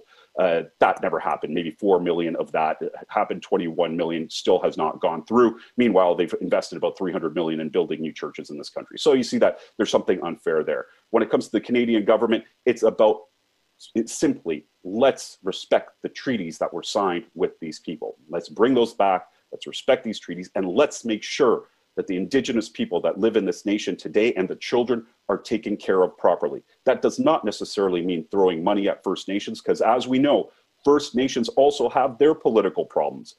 Sometimes that money, if it goes to a First Nation, it doesn't get to the people that actually need the money. So that has to be taken care of in a respectful way, but at the same time, there has to be some sort of accountability and there has to be some sort of accounting for where this money goes and that it's actually reaching the right people that need it the most. I said finally, but one question arises from that, if I may. Where are the First Nation people, the Native people? I've been to Canada many times. I've done speaking tours across the country. I'm not sure I ever saw or met a Native American there, not knowingly anyway.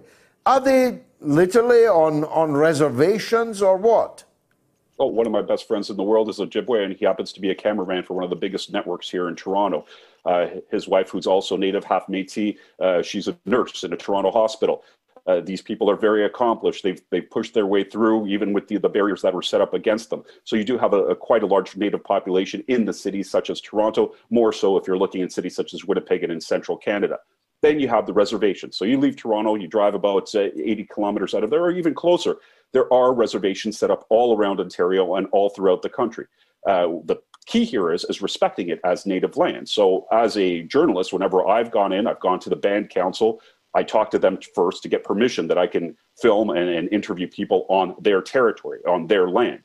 And it's sprinkled throughout the whole nation. And there's a lot of territory, especially in the province of Quebec. They say it's a massive chunk. Some people say 1 to 2/3 of the province are actually Native land. So that's the thing. I mean, we have to work with these people. We have to work with the people, the First Nations. I think that's particularly important to hear. They were here first. So let's do our part now.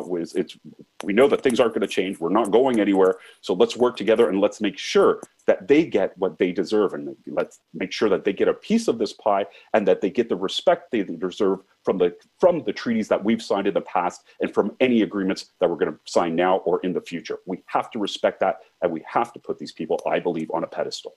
Well said and well done, Alex Mihailovich. Thank you for joining us on the mother of all talk shows. Here's the poll. Did the Taliban win in Afghanistan? A, yes. B, no. Let's hear from you on that. Luckily, he's a sage that we've gotten hold of on this evening on the mother of all talk shows. Chris, welcome back on the moat. Sorry we struggled to reach you earlier. I wanted to ask you what's going on in Haiti and whether the United States is complicit in the murder of the Haitian president and the wounding of his lady wife. If you're able to help us understand what's happened, we'd be grateful.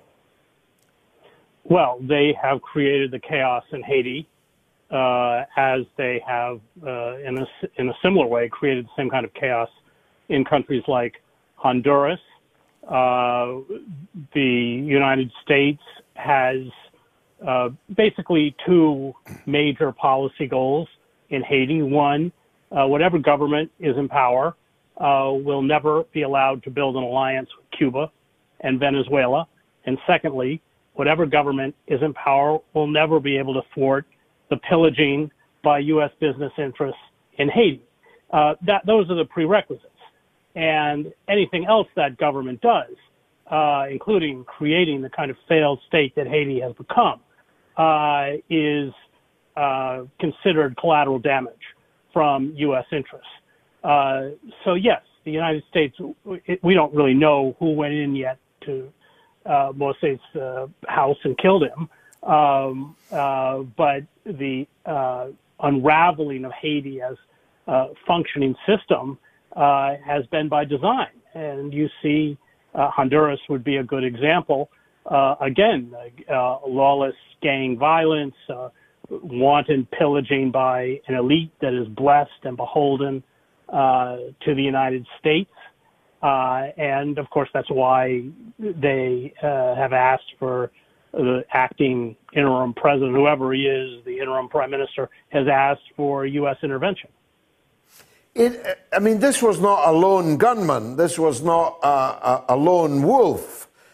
This was a highly organized and large commando of people, virtually none of whom were Haitian, and therefore who came into the country from somewhere and then sought refuge in, of all the embassies, in the Taiwan embassy, a puppet government, a puppet regime of the United States. Suspicious, no? Yeah, I mean, mercenaries for hire, especially out of countries like Colombia, are not uncommon, and these are 17 ex-members, apparently, of Colombia's military.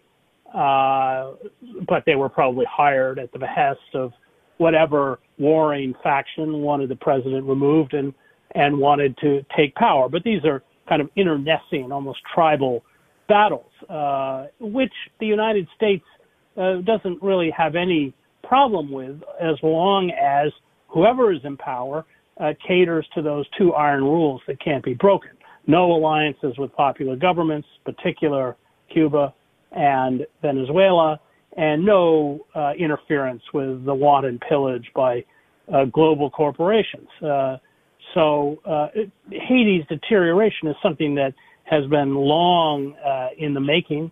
The United States has, going all the way back to the occupation in the 1930s, essentially governed Haiti as a protectorate, and in a few cases like Aristide, where you actually saw some kind of resistance, those governments were gotten rid of. I did read that the Clintons had been heavily involved in Haiti. Are they still?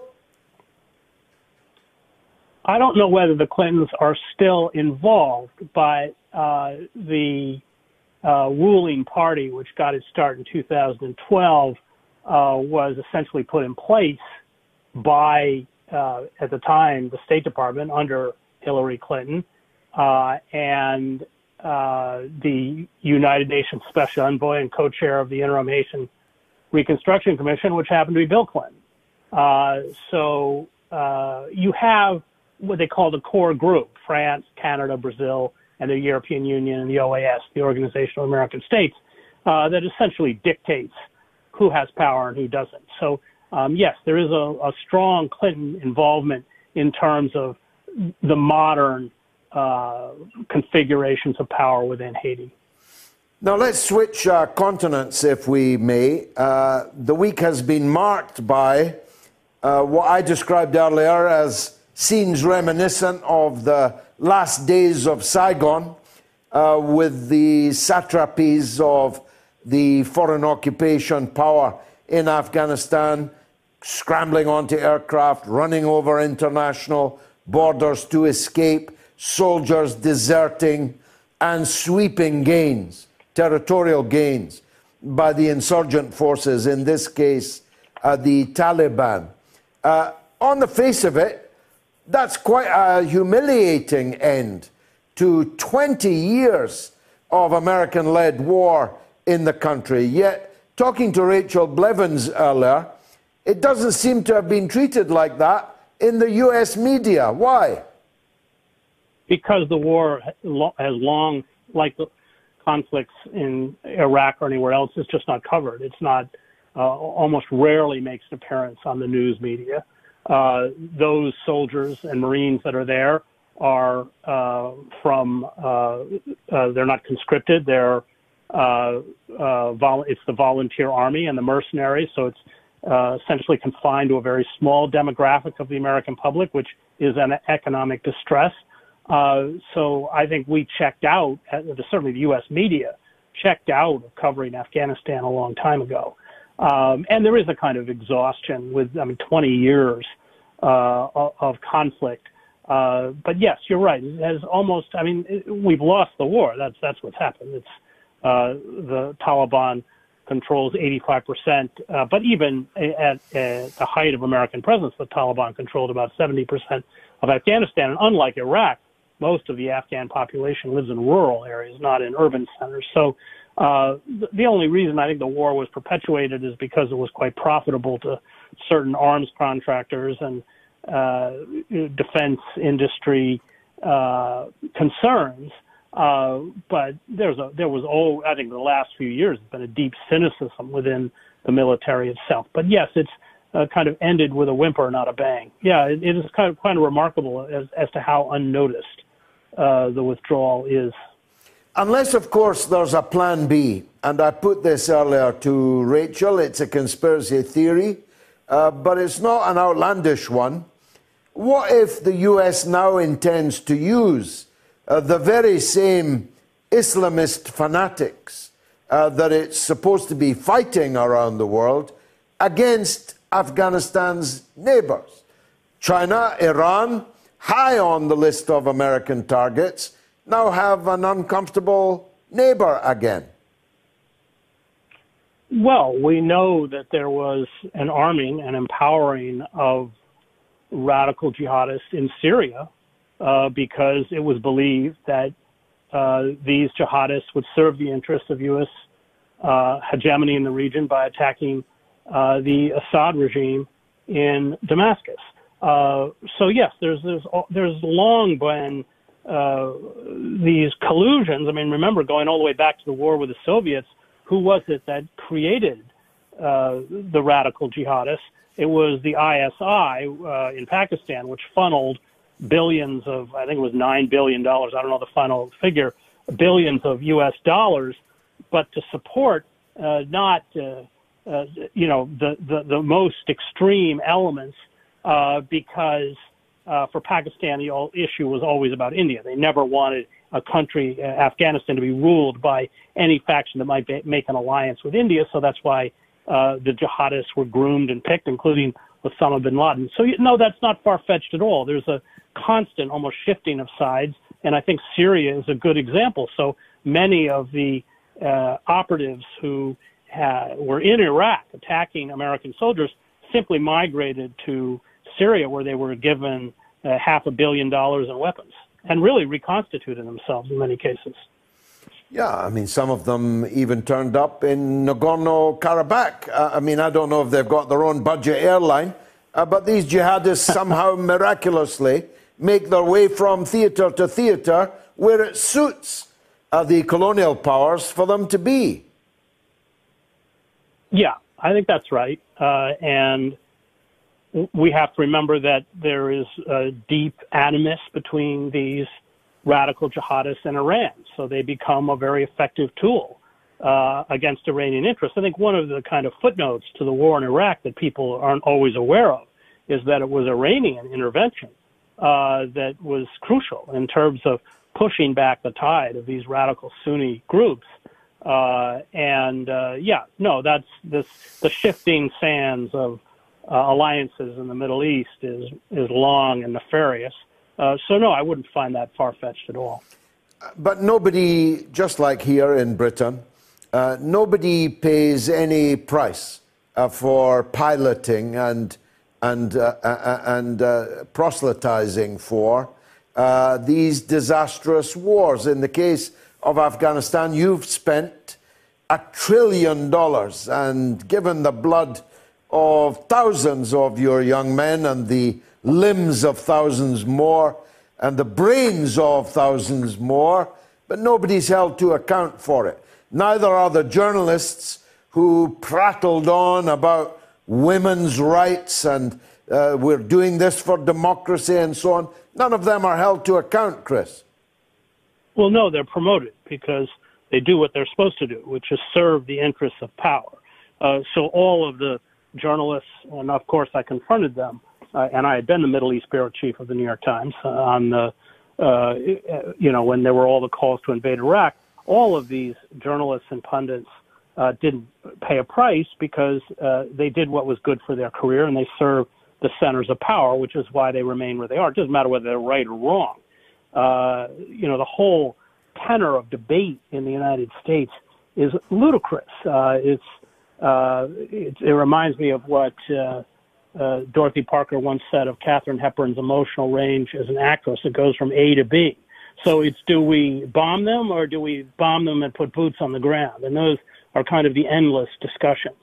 And that's just part of the constriction of public debate and of the media itself. The people who are commentators on these wars in Iraq are drawn, even on the quote-unquote liberal cable channels like MSNBC. They are the former CIA directors, retired generals, and many of whom, almost all of them, sit on the boards of defense contractors who are making a killing off of these wars. So, yeah, that's just part of the whole corruption of the media. There's no price to pay. I mean, all of the architects of the war have never paid a price and, in fact, have been rewarded and feted for what I would argue is probably the greatest strategic miscalculation in American history. Yeah, I mean, it'll be no solace to you, but exactly the same has happened here. None of the politicians who followed George Bush into these disasters, and none of the commentators are now without a job, and most of them are in promoted posts. So it's another thing like common language that we have in common together. Chris Hedges, thanks very much indeed for joining us on the mother of all talk shows. Right, Mara Time says, Afghanistan, the graveyard of empires. And Michael Kluwer says, a Russian general interviewed on TV around 35 years ago said, take the first road out now. You will not win in Afghanistan. And Oliver Law says, George believes a book that endorses racial hierarchy, slavery and genocide is a holy book. Well, I don't know about that, Oliver, but there are quite a few of us who think the book is holy. NSPK 77 says the US never forgave Haiti for being the first country that liberated itself from slavery. And Yoda says, love the show, best entertainment and education on the airwaves. And Holly Stewart says, a great journalist right there. Chris Hedges is excellent. The USA is funding so much wickedness in the world. And Debbie says, I don't think anyone won in Afghanistan. Sammy says, the home team, Taliban and Afghanistan beating the away team, USA and friends. Now it's time for Afghanistan to build infrastructure and improve living standards. Yeah, right. And MWNG says the drugs are winning the drug war too. And Jack Klugman says perpetual war is the name of the game, not winning. And Jack goes on, Julian Assange is in jail and Cheney is on his fifth heart and enjoying a barbecue. Is he still around, Cheney? Peter Stevenson says, the Afghan people have lost, George. I thought you were better than this, to be honest. Give me a call, Peter. Tell me what you mean. And Oliver says, for some reason, George was on the jihadist side when it came to Yugoslavia. And that's the reason I will never trust him. What? I fought against the war on Yugoslavia with all my breath and all my heart. Me and Tony Benn and Jeremy Corbyn and others were practically the only people in this country opposing the war on Yugoslavia, the destruction of Yugoslavia. How dare you, you imbecile? If you have any guts, you'll pick up the phone right now and call this show and justify that utter slander. Really? Did the Taliban win in Afghanistan? Yes, 84, that's down 1. B, no, 16, that's up 1. Who are the 16 that think that the Taliban did not win the war in Afghanistan? Did we get Ian in Hounslow? Let's hear from him. Hello. Ian, go ahead, sir. Hello, George. Hi. It's about this unfolding story of infanticide in Canada. Isn't it an incredible story? It's awful. But now the Canadian government has attacked China over its supposed oppression of the Uyghur minority, and yet it's guilty of this heinous crime. Yeah, actually, the Canadian government is guilty of many crimes, not the least of which is the illegal arrest of the chief finance officer of Huawei, the daughter of the founder of Huawei, that it holds in home arrest, house arrest, at the behest of the Donald Trump administration. Nice and liberal, that, isn't it? But they've been joined by Australia, who nearly wiped out their Aborigines, and the USA, who've tried to exterminate the Native Americans, and they've got the brass neck to have a go at China. Yeah, especially as what they're saying about China is false. But what we're saying about Canada is admitted by them to be true. Absolutely, and the neoliberal shrills on the neoliberal radio stations are screaming through their microphones with xenophobia, which is bad enough of COVID, Oriental people being harassed, and it's whipped up, and they're ignoring the calls like from myself, the call screening, pointing out the hypocrisy of the West towards China. Yep. I haven't seen that Canada story anywhere else other than on RT. Ian, thanks for that call, calling out the hypocrisy of our rulers and their scribes. Vinny is in London. Let's hear from him. Go ahead, Vinny. Yo, George, I love you, mate. Thank you, sir. I'll ask you a couple of questions, mate. Yeah. How's the football going? Is it still 1-1? Yeah. I'm with you, mate. Listen, why is the England team taking a knee for a criminal? Well, we've had that discussion before. I don't think they are taking it for a criminal. It may have started that way before they knew he was a criminal. It was in solidarity with black people who are disproportionately victims of unfair, unjust, often murderous policing. And although Floyd may well, indeed was rather a criminal, that doesn't mean he wasn't cruelly murdered in plain sight. Yes, well, what about the lockdown coming on the 15th of July because of the leaked report? There's a leaked report. It's coming out on the 15th of July. They're saying they're going to lock down everything. No, I don't think. I think the lockdown's coming to an end, Vinny. I think you're being pessimistic.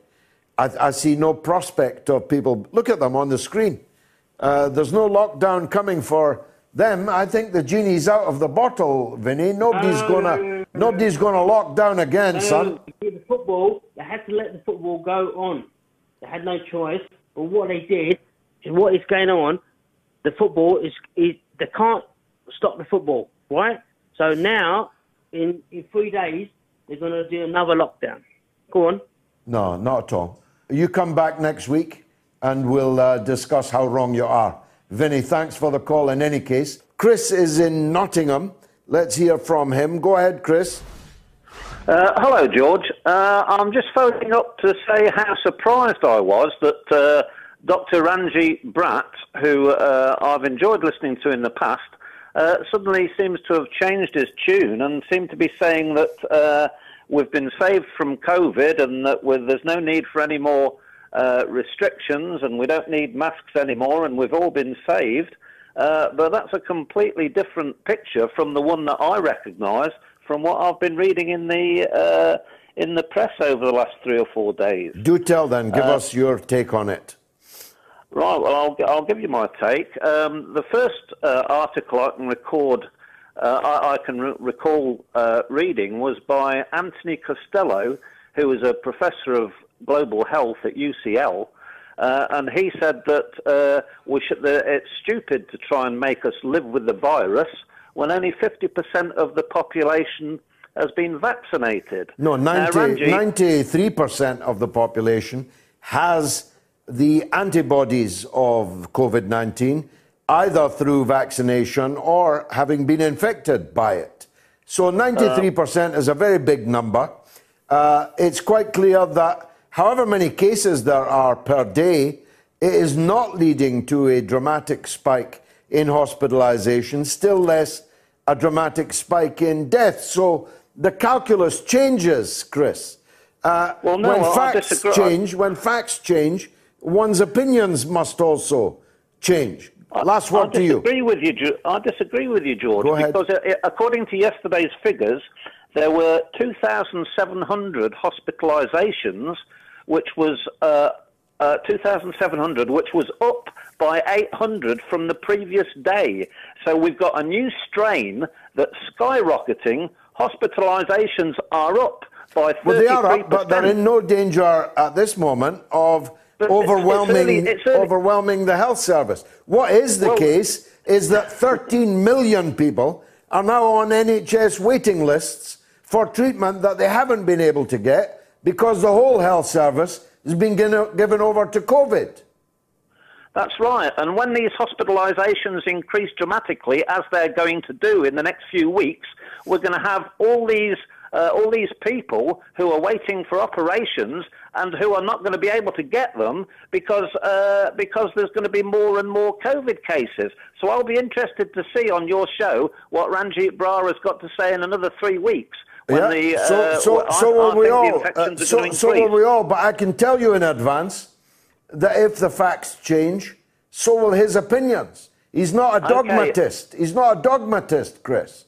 Okay, last thing, he didn't mention long COVID. 1 million people in this country have got long COVID, which lasts for as much as a year in many instances. He didn't mention it at all, including 30,000 children have got long COVID at this very moment. Okay, Chris, it's a game of opinions. Thanks very much indeed. Ted in Bradwell is next. Go ahead, Ted. Hello, George. You're on fire. It's wonderful to have this show, the resource of this show, to be able to connect with every week. Thank you. And thanks for taking the call. Now, it was great to hear Alex Mikhailovich talking about the residential schools, a subject very close to our hearts here. We have a little setup we call Peace Place, and it's a little bit of a community that gets together and share a concern on, and one of our concerns is this issue of the residential schools. About 10 years ago, we had somebody come and speak to us about the residential schools, the Reverend Kevin Annett, who, at his first ministerial appointment in British Columbia, came across this story, this bit of history of he started to ask his church elders, why do we not have any of the tribal people, the natives, the Indians coming? He was told, no, don't worry about it. We leave them alone. But he befriended people, and gradually this story started to come to light, and he was incredulous. One man said, well, we'd like you to marry us, but I'm not going in that church. Why would I go there when so many of my school friends are buried behind, the back of the building? Anyway, he got enough evidence to bring this to light. He was defrocked from the church. Now his name is Kevin Annett, and I really hope you get him in as a guest on the show. Well, I have spoken to him before, and it's a good suggestion, Ted. I promise that we will do so. I've got to clear the decks, though. It's a legend on the line. It's Norma in Bristol. Norma. Hello, George. I really haven't really listened to very much of the programme because I'm watching the football. But, it's awful at the moment. They're going to have extra time. I was so happy, then I was nervous, now I'm worried. And if it goes to penalties, what's it going to be like? Well, my prediction is 2-1 England in extra time. But from what I have heard from people coming in and out of the studio is that Italy are dominating now. Yeah, they've gone after Boyle. And more, seem more likely to score. I hope it doesn't go to penalties. Well, that would just be agonising, Norma. Well, it's not good for people as old as me. Or even as old as me. I could not watch England in a penalty shootout in the final of the Euros. Anyway, we'll just have to see, won't we? Well, look, what you must do, Norma, is listen back to the show tomorrow when you've recovered from the game. I can do that easy, yeah. It's awfully kind of you to break off from the game and call us. It's been marvellous for me. I hope it was for you. It was much easier than I anticipated that it would be. I thought we'd have a kind of non-show given what's going on at Wembley, but we have had, I think, a thoroughly worthwhile one. If you agree with me, then please come back next week at the same time in the same place and bring someone else with you. Our audience has grown and grown and grown, and our year-long climb up the ratings is one of the best things that's ever happened to me. I hope it was also for you. Good night.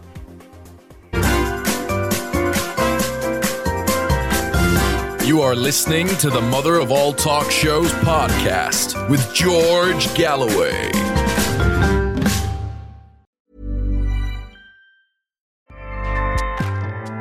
Acast powers the world's best podcasts.